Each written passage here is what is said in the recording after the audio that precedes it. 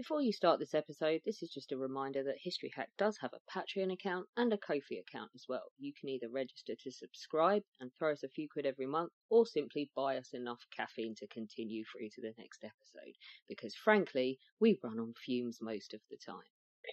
Hello and welcome to today's History Hack. Lockie and I are firmly ensconced where we belong in the 20th century today, aren't we? But not quite. Well, sort of. It's not. There's sort of. Our wheelhouse is there. This is maybe the shed next to the wheelhouse, or something, or maybe the driveway the things from the wheelhouse spill onto. Possibly, we are in 20th century Germany, and we have with us Mark Jones, who is assistant professor of history at University College Dublin. He's among the leading English language historians of modern Germany. And he is very much a recognised authority on the Weimar Republic. And he's here today to talk about his new book, 1923, The Forgotten Crisis in the Year of Hitler's Coup. Mark, how are you? I'm good. Thanks for having me on to talk about this subject. And it's nice that you say, are we in the 20th century? That's a really good way to think about 1923. I'm going to steal your first question in a way, because I'm just thinking, if we think of the 20th century as the age of extremes, one of the most important factors of that age of extremes is the battle between liberal democracy, communism or Bolshevism, and fascism. And 1923, if we're saying it's in the 20th century, is that point in time when, fascism has just taken over the state in Italy. So it's the first year when you have that battle between those three ideologies. And it's the first time that they kind of conflict with each other as to what's going to happen next. And as we know, the wider story is for the next 25 years after 1923, indeed for longer, for the remainder of the century, it's the battleground between those three ideologies that defines what happens in 20th century Europe. So we are in the 20th century, and I've kind of stuck. I was going to say, are we starting a short 20th century argument? Are we? When do we kick off the 20th century? 1970? Oh, maybe, I don't know. All right, let's get on topic. 1923. Why is this such a seismic year across Europe then? Fascist Italy, Mussolini's appointed prime minister in October 1922. So you've got the first time, if you're a nationalist, ultra-nationalist on the political far right, you've got a model that you can copy, and that model is fascism. And so, we would be talking about Hitler today, and we're jumping, and Hitler and National Socialist movement, which is small at this time, its response to fascism in Italy is to say, we have a German Mussolini. His name is Adolf Hitler. So you've got the strongman model of what the leader of a fascist state should be for the first time. And you've got an example of how fascists took power. So the example of the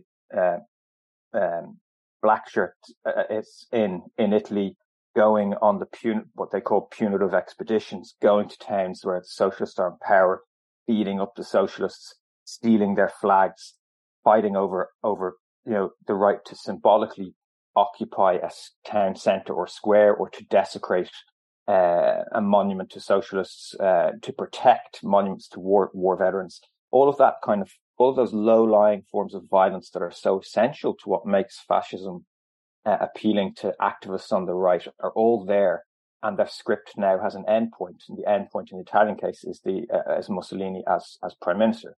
So the Nazis have that as a model, and that's there for the first time in the winter of 22-23. And as I've said, they're calling Hitler, is there. He's going to be the German Mussolini.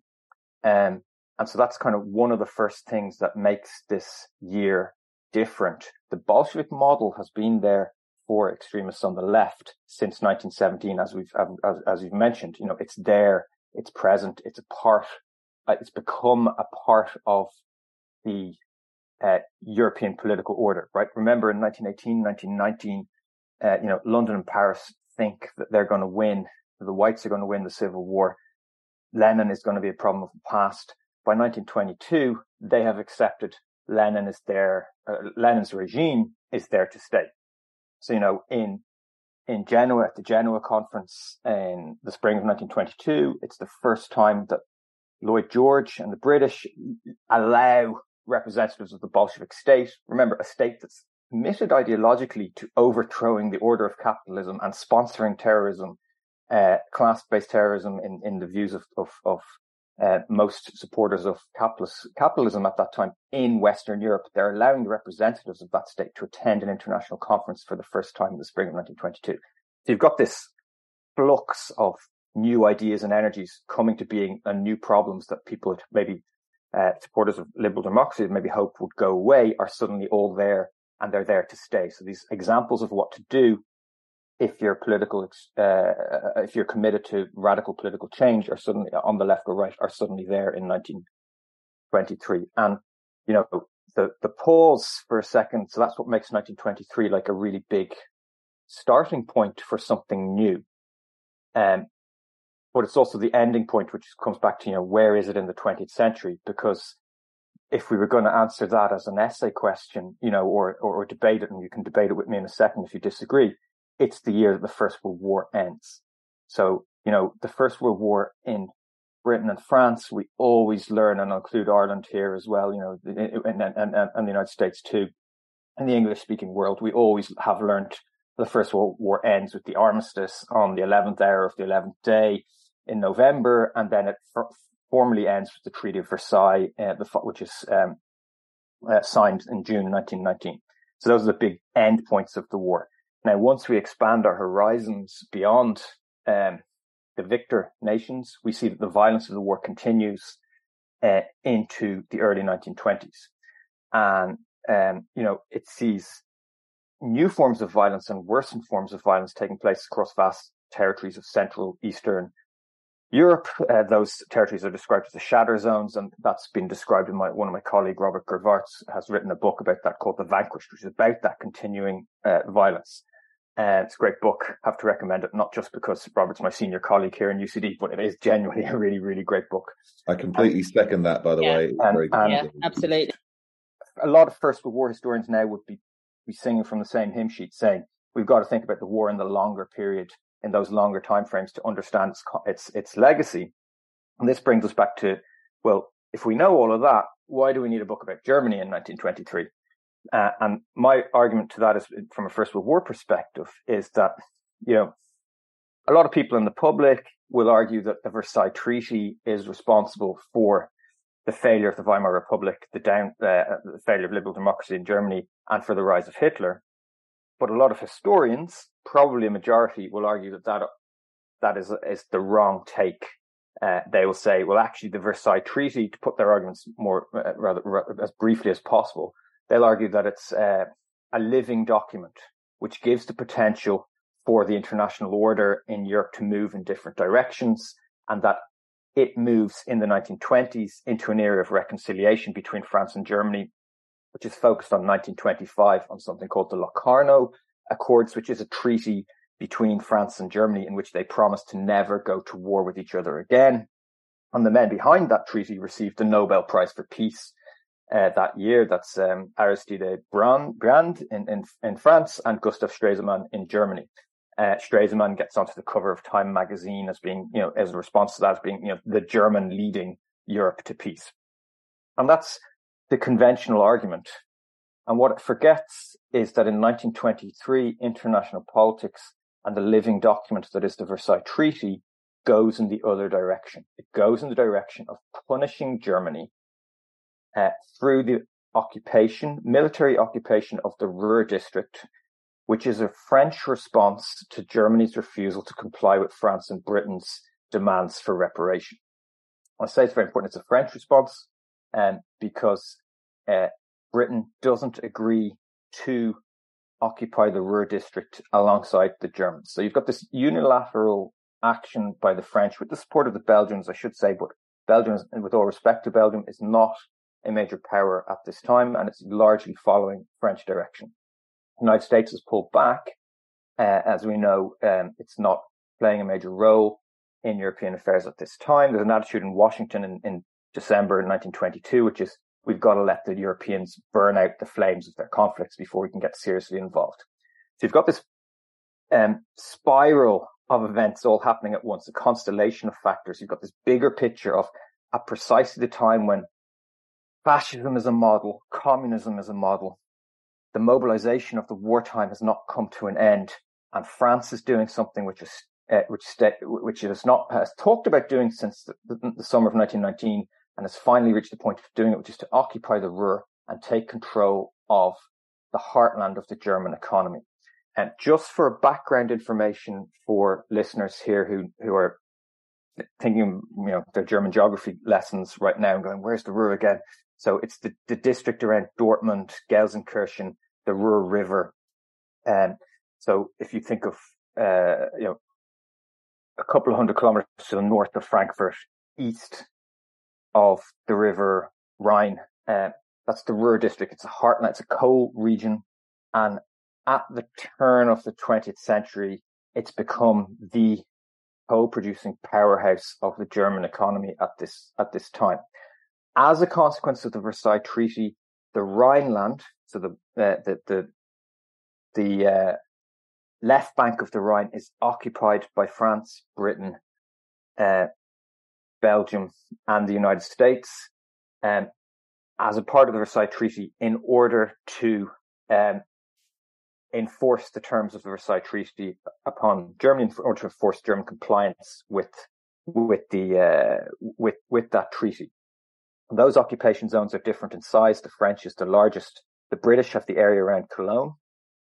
And as the French get more and more annoyed, particularly Raymond Poincaré during the year 1922, he's the French equivalent of Prime Minister in 1922, as he gets more and more annoyed with Germany saying, we cannot pay the amount of reparations that you want, he orders his military in the summer to make plans to occupy the Ruhr, and then those plans are implemented in January. And so the military is sent in.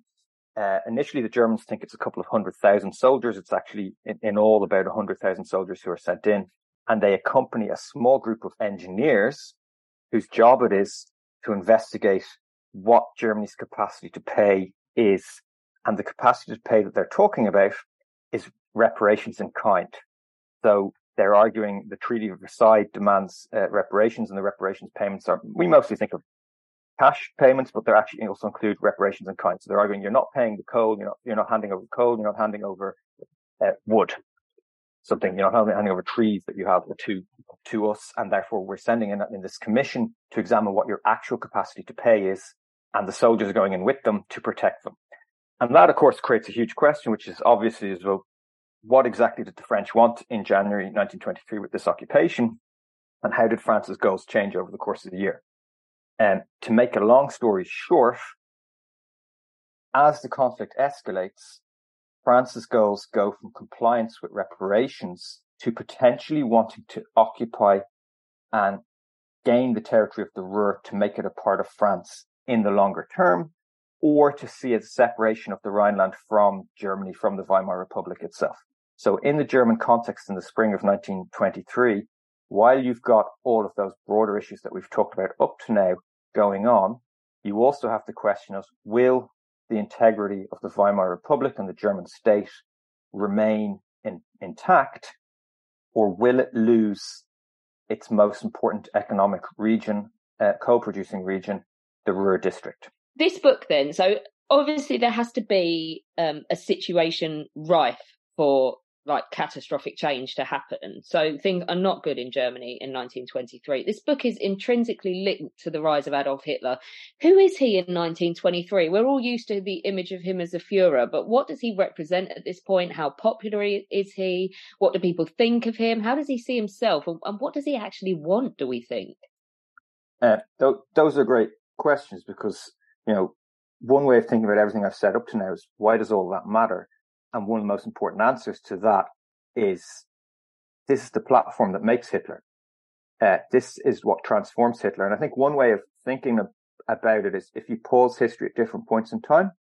So in the summer of 1921, Matthias Erzberger, who signs the armistice on the German side in November 1918, he gets murdered. And he's murdered by right-wing terrorists in Germany who want to punish him for signing the Versailles Treaty. It's just, and after his murder takes place, there's a large police investigation, and in the files buried away in an archive in Freiburg in the southwest of Germany, you will find the police interviews with Hitler that took place in Munich in 1921. And Hitler in Munich in 1921 is not part of the organization responsible for Erzberger's murder, but because of his reputation at that time, he gets interviewed by the police anyway, because they think his organization might be a part of it. So in the summer of 1921, those files, what they tell us is that Hitler is the head of an organization with a large turnover of membership. There's a lot of people coming, joining and leaving, listening to speeches, leaving. The membership is in flux and it's small. And at those meetings, what those investigators draw from it is the reason that people thought that Erzberger was murdered by the Nazis was because at their meetings, they're constantly shouting, "We've got to kill Erzberger. He must hang. He must be punished." And so when Hitler's speaking, someone might shout in the crowd, "Hang him," and everybody would cheer. And so they identify what we would call today verbal radicalism within a fringe movement, but then they conclude in their investigation, but this movement didn't actually have any role in the violence that killed Erzberger. Move forward to the summer of 1922, that verbal radicalism is still there. Hitler is still a fringe movement, but he's getting bigger. The SA is starting to become a thing. It's not yet taken the formal organization that later becomes, but the idea that his movement has squads that accompany their speakers is part of its coming into being in the autumn of 1922. It's still a small movement. By the end of the year 1922, it has about 8,000 members. They're in branches mainly in Bavaria. In the course of 1923, that number multiplies rapidly as the crisis follows from the Ruhr occupation spreads. And by the eve of the putsch in November 1923, Hitler's movement has about 50,000 members. Thinking of one example of who he is, to come back to your question, his critics are starting to notice him too. And so really interesting man, politician, jurist, member of the Social Democratic Party, whose name is Alan Sanger. He, who's mistaken as being a Jew by the Nazis, or the Nazis accuse him of being a Jew and they beat him up in the streets. But he's not actually Jewish. He starts writing about Hitler at this time, and he writes about, he says, look, listen to what this man says. He's a psychopath. That's his exact term. And the reason he says that is Hitler at this time is preaching a message of violence, a message of, we've got to get our enemies, our internal enemies. The Social Democrats are worse than our foreign enemies, the French. The French, in other words, for Hitler, aren't the real enemy at this point in time, the spring of 1923, even though they've occupied the Ruhr. Hitler says the reason they're not the real enemy is because it's the Social Democrats and the Jews' fault, the November criminals, as he calls them, that we're too weak to defend ourselves. Because at this time, Germany can't defend itself militarily against the French occupation. It only has an army of 100,000 men. Occupation of the Ruhr, I should say, because it only has an army of 100,000 men. So that's Sanger's analysis, is look at Hitler. He's this psychopath preaching about killing people and getting people cheering for him and supporting him as a response to this. Another, for any historian of Germany in the Weimar Republic, Jewish voices from this time provide fascinating insights into what's going on and who Hitler is.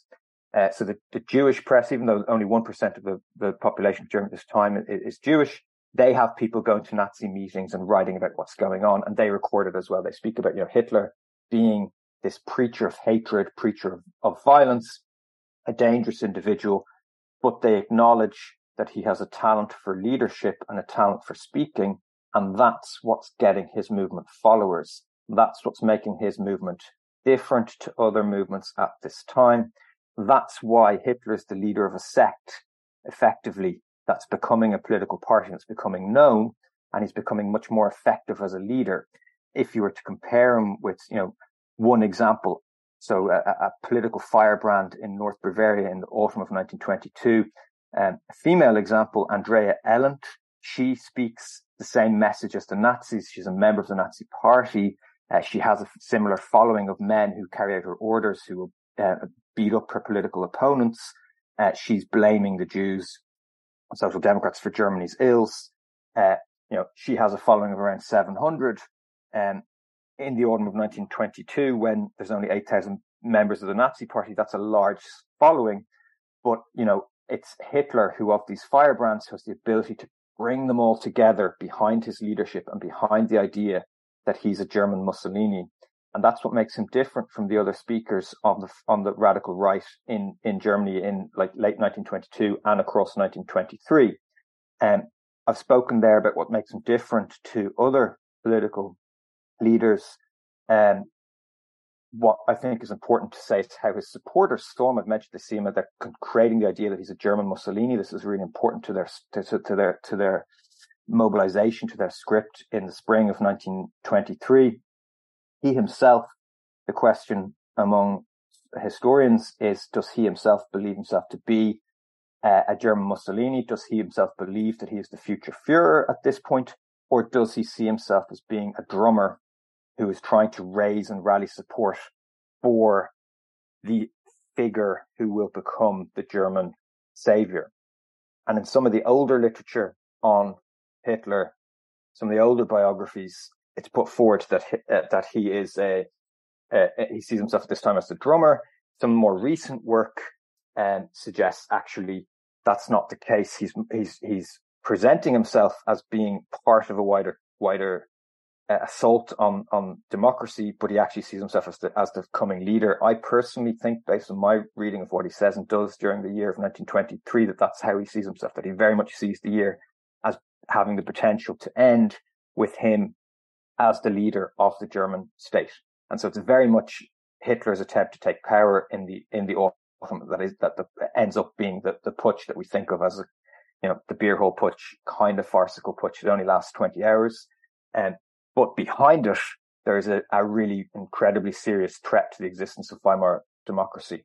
So, I mean, one thing that kind of maybe people, particularly in the Anglophone world, don't quite get, I think, from this time is just how much political violence comes home. Or how much the violence from the front comes home as well. When we go through the incredibly violent revolution of 1918 and 1919, and tanks on the streets in Berlin and stuff like that, and then the normalization of political murder, the context is so different to us. Even though people where men principally come home with desensitization of violence and PTSD in Britain and the Anglophone world, they mobilized so much more of their population, didn't they, Germany, and it's just that much worse. Anyway, it's all fascinating. Hitler's first victory, where does that come in? He's trying to claim ownership of the most active veterans groups, trying to get them to support him. And in January 1923, he brings all this together in a party conference. Now, it's important here when we think of the Nazi regime from 1935 onwards, we think of the Nuremberg rallies, the mass mobilization of hundreds of thousands of people going to Nuremberg to participate in the Nuremberg rallies. We think of Leni Riefenstahl's film, The Triumph of the Will. What we're talking about in January 1923, and when it was Hitler's first victory, is the birth point of that political mobilization around the party rally. It's on a much smaller scale. It takes place in Munich. And the reason it's a victory for Hitler is an outright opponent of the democratic political order in Germany. In the summer of 1922, Walter Rathenau, the German foreign minister, who is Jewish, is murdered by the same organization, right-wing terrorists, that murdered Matthias Erzberger a year earlier. And unlike the aftermath to Erzberger's murder, which is critical in terms of, there's a pro-democratic response that criticizes the murderers. After Rathenau's murder, there is a political response from the state that includes the introduction of something called the Law for the Protection of the Republic, which is a set of laws to give supporters of democracy the chance to prosecute their enemies, to make it illegal to verbally call for violence against the Republic, to make it illegal to insult the flag of the Republic, to remove the flag, to prosecute attempts and conspiracies against the Republic's leaders. It's basically a set of laws that we would today consider to be like anti-terrorism laws of the kind that are introduced or were introduced after terrorist attacks in the 1990s, 2000s. And so those laws are introduced, but they lead to a legal conflict between Prussia, which is and the government of the Republic as a whole in Berlin, and the government of Bavaria in the south, which is much more conservative. It opposes the implementation of the law for the protection of the Republic on Bavarian territory, which makes Bavaria the center point of anti-Republican conspiracy at this time, which is one of the reasons why Munich is a city of tremendous importance for the rise of Nazism. But even though the rulers of Bavaria are rejecting the law for the protection of the Republic, they still recognize the degree to which Hitler is a threat to the political order at that time in January 1923. And so when the Nazis decide to organize their party conference in Munich, it's initially banned. It's banned because it's seen as being a threat to public order. And when Hitler learns of the ban, and we've got great accounts of how this happens, he flips out. He is the Hitler of our caricatures of Hitler, losing his temper, going mad, screaming and ranting and raving and threatening to get everybody who stands in his way. That's his response. And he does that to the head of police in Bavaria, in Munich. And the head of police should have actually had him arrested on the spot for threatening. He's threatening sedition. He's threatening violence. He's talking to the head of police as if that man has no authority whatsoever. But instead of having him arrested, he agrees to listen to Hitler's message and to allow Hitler to speak to one of his superiors. And then one of Hitler's superiors, Bavarian Minister of Justice, with the support of connections in the Bavarian army, including Ernst Röhm, who's later murdered in the Röhm Putsch, what they call the Röhm Putsch, we call, or what's later called the Night of the Long Knives at the start of the Third Reich. He uses his contacts to get the decision to ban Hitler's conference overturned, and then it takes place.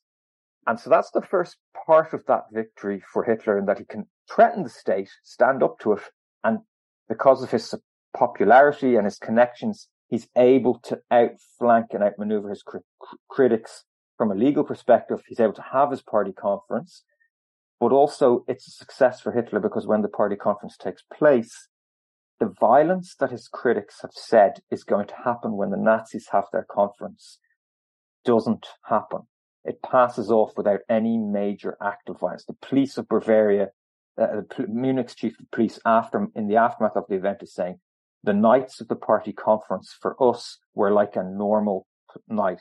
We had extra men ready to intervene in the case of violence on the streets, in the case of attacks against socialists, in the case of any more threatening attacks. We were ready, but we didn't have to do anything. And so that's a victory in terms of how it makes people who aren't outright Nazis at the time in Munich, let's call them the respectable bourgeoisie, who share Hitler's goals of not liking the Republic and being against its existence.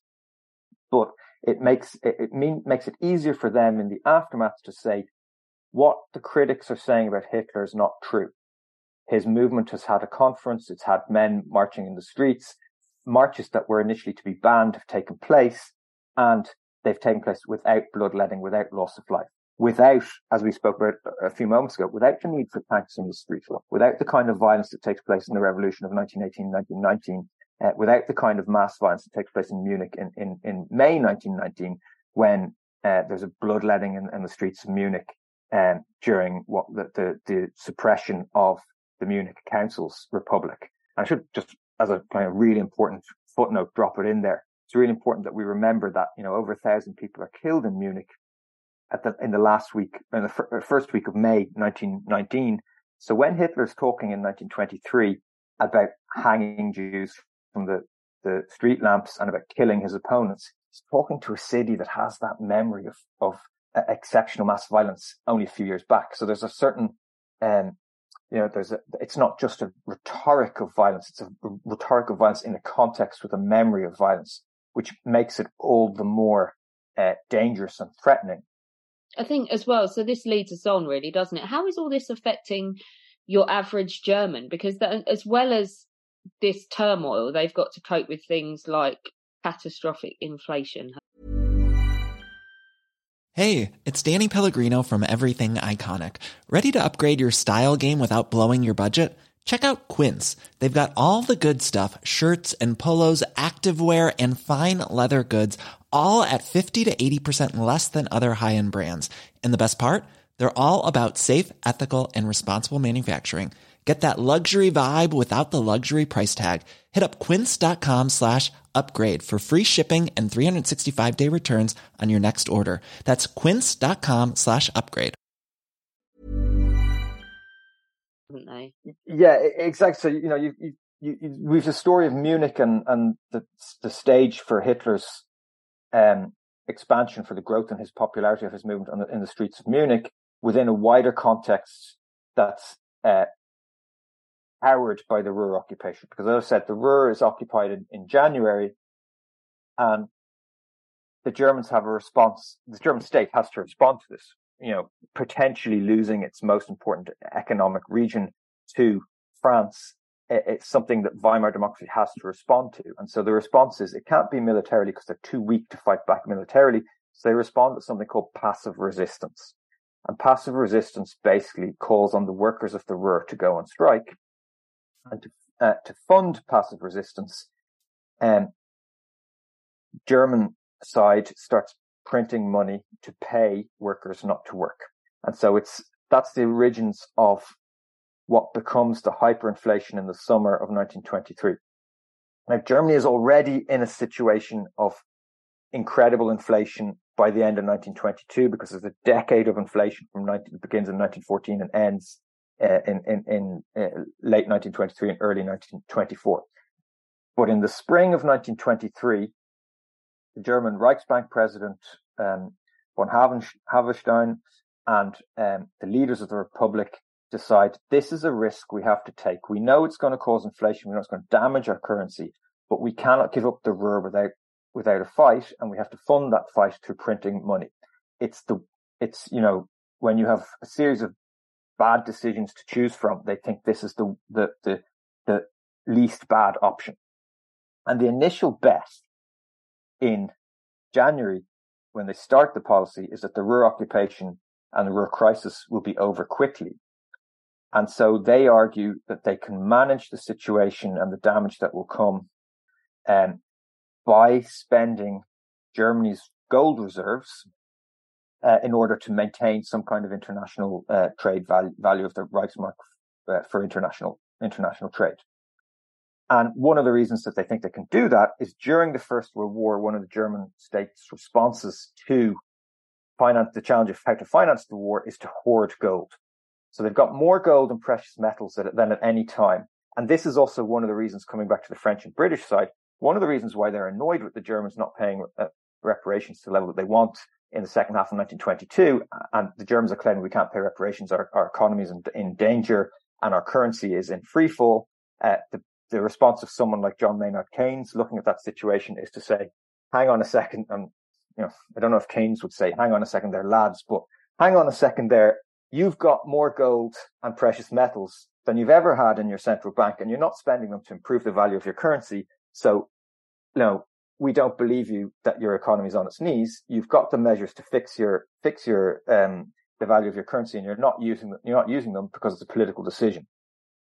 And the reason they're not using them, the German response to that is, we're not using them because if we spend all that money to prop up our currency, the French might occupy us anyway and destroy the value of our input. So that's the problem. And then, so they start spending that money in the spring, and then they run out in the early summer. And when they run out, they can't prop up the value of their currency at all. And that's when the hyperinflation goes crazy. That's when you sit down and order coffee and you have to pay tens of millions for it, or billions, or at the end, trillions. That's when the price of the coffee during the time it takes to drink it jumps from being 10 million to 20 million over the course of the time you're sitting there. And that's what's happening across the economy in the summer. And so you've got this modern state, which is full of promise. The Republic is promising a new beginning in 1919 when it comes into being.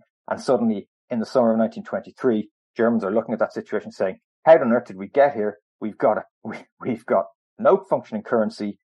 We've got no coal because our miners are on strike to passively resist the occupation. We're facing into winter of discontent. If you're a farmer, you're not. What's a farmer going to do in this situation? Keep the food. Exactly. Are you going to sell Not food? giving it away. Are you going to sell food for money that's going to be worthless in 2 hours, in 2 days? No, of course not. So you've got this. Trade it. Or sell it, and well, like this is the thing. So city dwellers are saying, well, those farmers are making loads of money. They're buying grand pianos. They're buying Oriental rugs. They're profiteering. They're, screwing us over. And so you've got this, radicalization of social division that's already present in Weimar Germany and in most societies.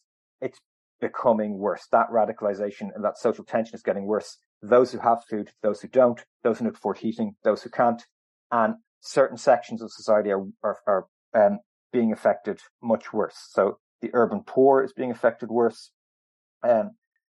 City dwellers, women also suffering more. People on fixed incomes, pensioners are suffering extremely, because if you have a fixed income in a time of hyperinflation, you're in real difficulty. Workers, not as bad as other sections of society, because the unions are still powerful enough to have wages fixed with inflation. So their wages are going up, not fast enough to keep up with inflation, but they're still going up to a degree. And by the summer, this results in a wave of strikes and riots in late July and August called the Kuno strikes.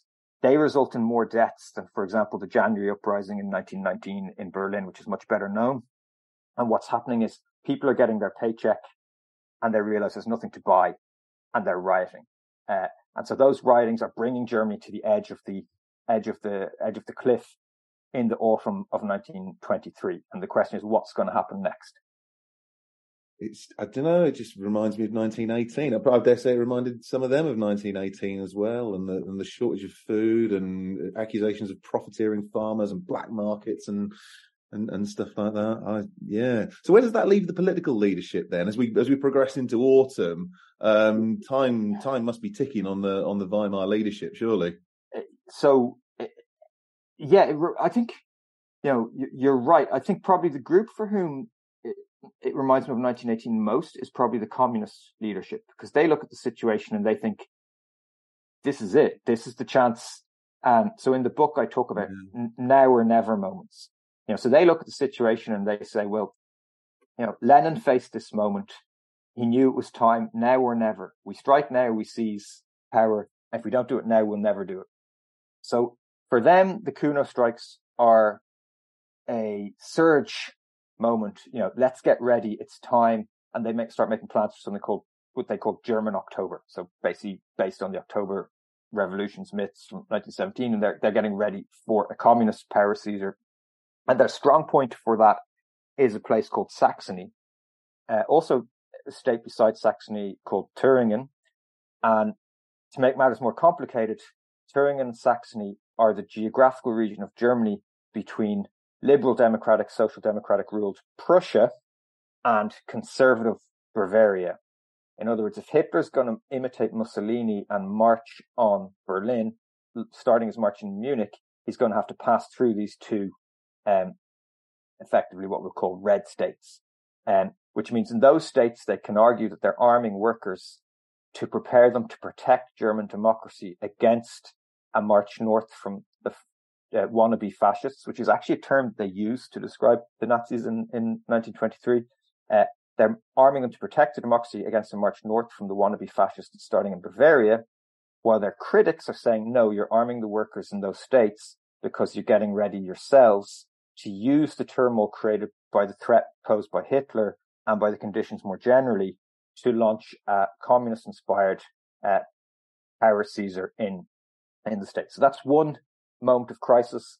In the Rhineland, with the support of the French, you've got Rhineland separatists who are getting armed and getting ready to launch their attempt to seed and create a new independent state that will make them a Republic of the Rhineland, on paper independent, but obviously really a client state of France, which again puts the territorial integrity of the German Weimar Republic at stake. And then you've got the fascists who are looking at the chance and saying, we can seize power in this moment. Our time has come. Hitler's been preaching about the need to seize power violently all year. So at a certain point, a populist leader who preaches that kind of mobilization either has to step up to the plate and try it, or they lose credibility, because the movement is all about momentum, and the momentum has been with Hitler for most of the year, but eventually that momentum will run out if he doesn't try and seize power. So you've got all those crises happening from the opponents of the state, and the state leadership at this point changes hands, because Kuno, who's been the Chancellor of Germany since the start of the winter in November, December 22, he resigns in August, and he's replaced by Gustav Stresemann. And Stresemann is then Chancellor for about 100 days. And during those 100 days, he fights off political criticism from the right within his own party, which accuses him of being too weak and collaborating or cooperating with the left. He brings together a grand coalition, including the SPD, and he recognizes the need to end the policy of passive resistance and to introduce a new currency and to untangle the spiral of crises that are pushing Germany to the edge.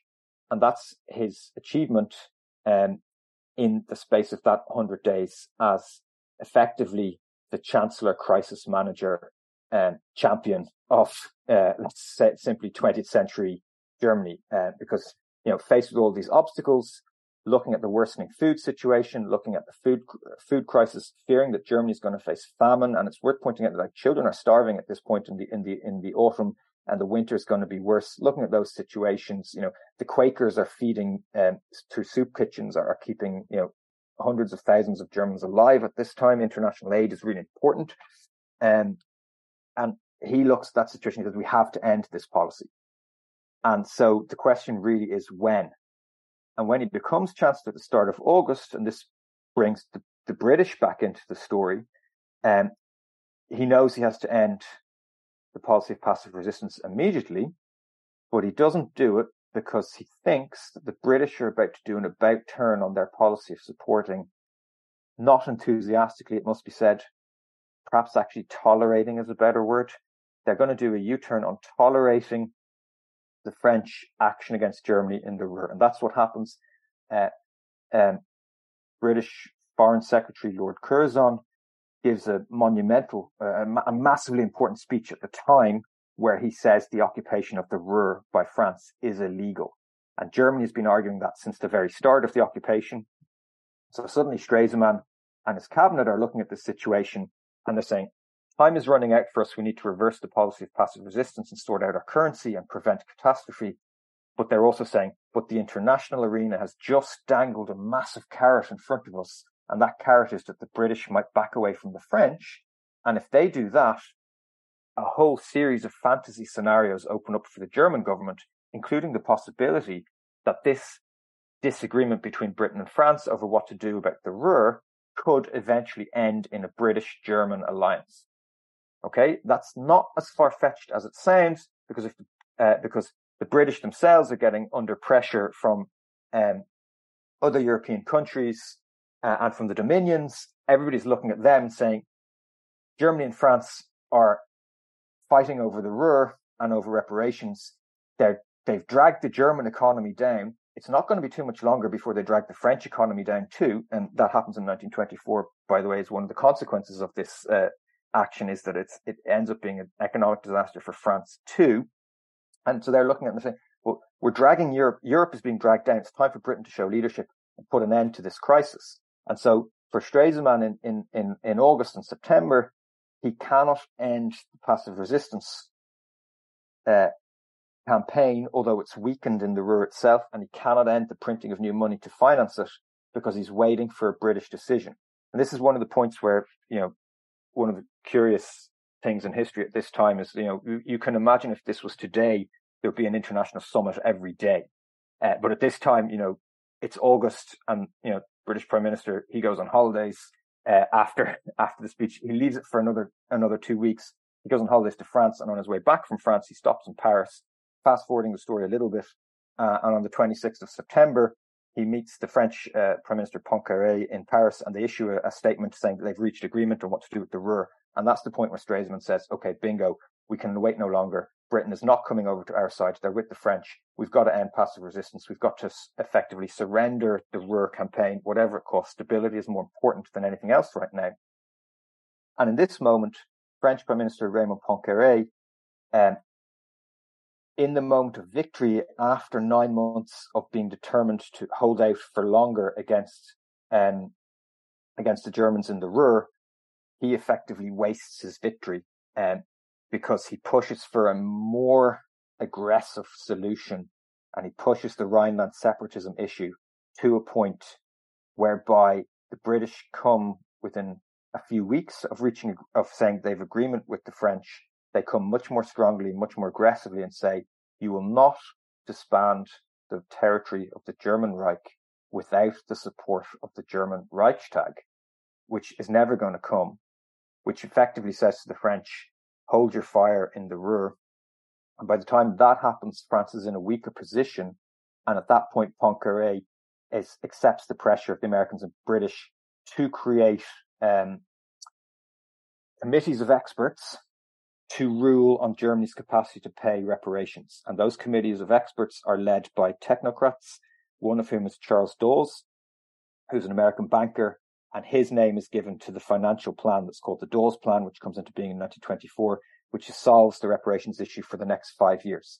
One of his committee members is Owen Young, and in 1929, Owen Young leads what becomes the next reparations plan, the Young Plan. And so that is the basis for economic stability in interwar Europe from 1924 onwards. Against that backdrop, then you've got more kind of worrying signs for the future, don't we? There is a chapter in the book called "Taking It Out on the Jews," and we know that Jews and socialists were scapegoated heavily in the years following the First World War for German defeat. So, what worrying precedents are we seeing by the end of 1923? Yeah, it's really interesting when we try and explain and account for anti-Semitism in Germany in the 1920s and 30s. You have two kind of, I think, ways of looking at it. One is the language of anti-Semitism, and it's someone like Hitler calling out, it's time to hang the Jews, they're to blame for everything. And one of Hitler's allies, one of the editors of the Völkischer Beobachter, the Racial Observer, the Nazi newspaper, he even says in the spring of 1923, here's one way that we can solve the problem of the Ruhr crisis. Let's issue an order to 50,000 Jews in Germany, telling them that they have to turn up at what he calls an assembly point with clothing and fooding for a few days, and then we'll put them into a camp. And he uses the term camp, and he says, and once we do that, we'll tell the French, if they don't remove their soldiers from the Ruhr, we'll murder these 50,000 people. That's verbal radicalism. That's part of the Nazi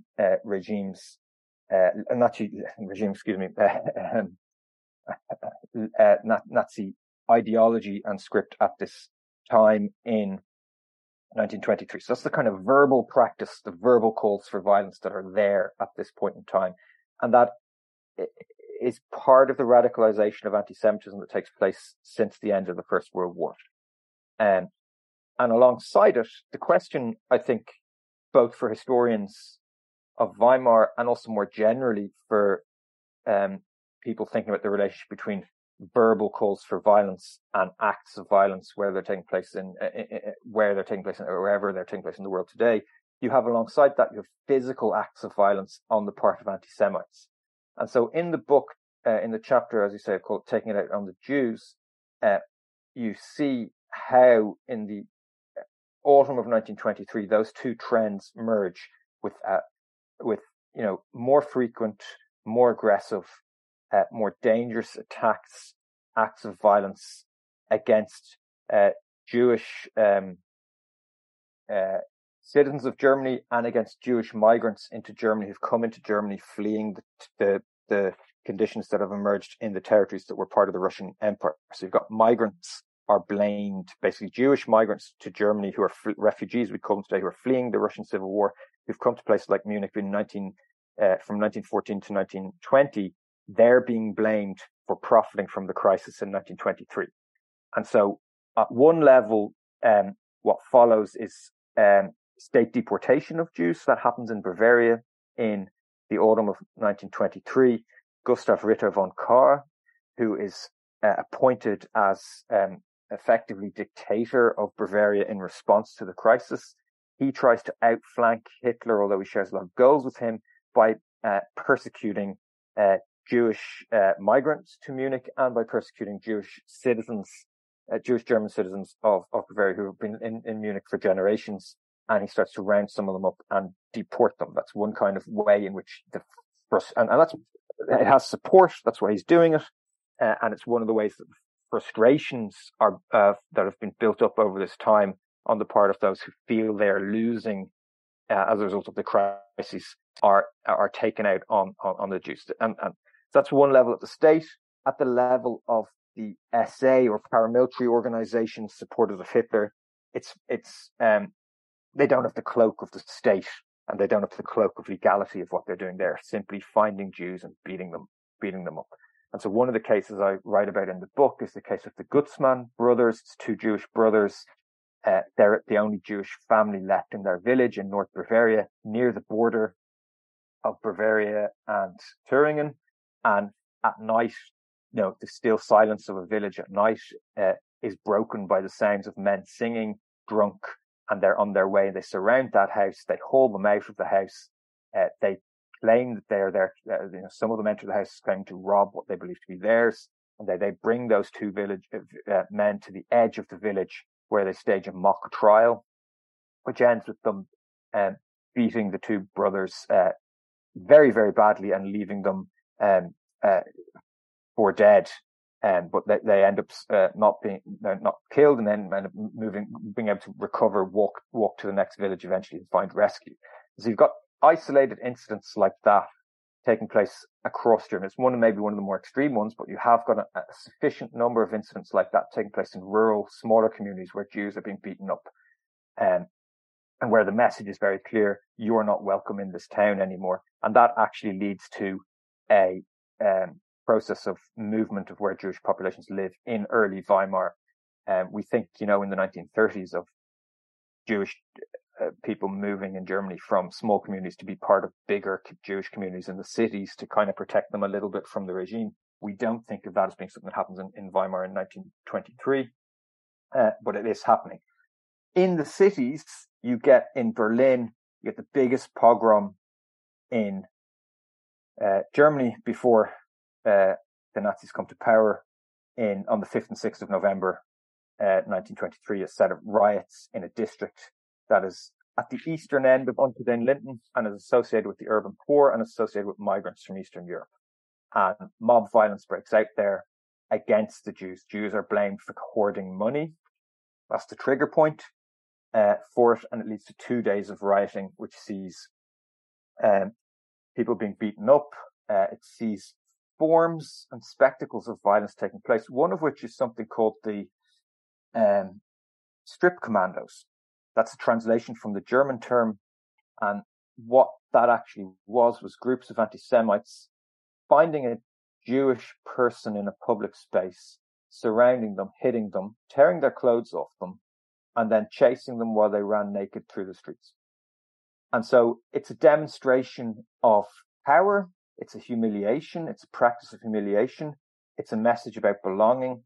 And it's a horrendous message if you are a Jewish migrant to Germany or a German of Jewish descent. It's a message you don't belong here. Now, in response to this, the Jewish population of Berlin don't stay idle. Obviously, I've mentioned before earlier on, I talked about how, you can read really chilling and exceptionally clear analytical accounts of what Nazism is from 1923, written by German Jewish witnesses to these events. But also, the German Jewish Front Soldiers have an organization called the Association of German Jewish Front Soldiers. And they had actually, and this is telling, they actually had plans in place for what they would do in the case of anti-Semitic rioting in Berlin before it happened. So when it happened, they mobilized their members and they rushed to the area of Berlin where it's taking place. These are veterans of the First World War. They're ready to try and protect Jewish businesses. They're the equivalent of the Social Democratic Protection Unit, which is created in Munich to protect Social Democratic members from attacks from the Nazis. And they rushed to the scene to try and protect their members. And when the police come, eventually the police response is slow. They arrest these men. So you get these accounts of groups of Jewish veterans of the First World War going to try and protect Jews on the streets of Germany from anti-Semitic violence, and then being arrested by the police. And there is a learning from that at the level of the state. Some of the police officers are actually dismissed for this in trials in 1924. So it's not as one-sided a story as maybe people would think, but it is a part of what happens, and it's part of what makes the wider picture of radicalization in Germany so important, because we haven't talked about the putsch at all, which is notable that so much happens in 1923 that we can't even get to the putsch events in November. But there is a chapter in the book on them too. But what I want to stress is that the leadership of the putsch, a really forgotten document that's really important. One of Hitler's closest advisors, walking beside him, who's shot dead at the end of the putsch, has a document in his pocket which is going to be the constitutional document of the Nazi regime if it comes to power. And it includes multiple fantasies of violence against all of the regime's enemies. It includes a pseudo-legal justification for executing everybody who's benefited from the Weimar Republic since the revolution in Bavaria on the 8th of November 1923. It talks about creating camps. It talks about executing Germans who help Jews. It has the capacity to evolve into acts of mass violence. This is very much part of what's on their mind at this time. And I think this brings us to the question of why Stresemann's actions and others are so important in 1923, because thanks to their victory, we can't actually answer the question is what would have become of those Nazis' fantasies had they achieved power in November 1923, because as we know, they're defeated. Well, I think you're dead right in the sense that we haven't got time to go into the putsch, because and really we are still just scratching the surface with all of this. I mean, for everything that we've discussed, the actions of 1923 were not decisive in a sense, I guess, because Stresemann's reforms do come in and there is a recovery, and the putsch fails, of course. So on the face of it, the actions of 1923, you could see why they would become the forgotten actions, because they don't lead directly to Nazi power necessarily. So if we could sum up in maybe a couple of key points what you think the legacy of 1923 is, and just how important 1923 is in what's to come, what would you pick? That's the question, isn't it? How does what happens in 1923 act as a vehicle or a starting point for what happens in 1933 or even 1941, 42? And I think a lot of historians will argue that, there's a pathway from 23 to 33, right? It's the birth of the Hitler movement. Thomas Mann in 1942 in American Exile, he says, he writes about, and it's interesting he says it because he says it's a woman in the market screaming the price of goods. The madness of the prices leads directly to the madness of the Third Reich. And that's kind of an older interpretation. I think, what you see in 23 is you see this battleground, as I said at the start, between ideas of liberal democracy, ideas of Bolshevik communism, and ideas of National Socialism competing with each other to try to define what Germany should be. And because we know what happens in 1933, we usually tend to say this year is a pathway from 23 to 33.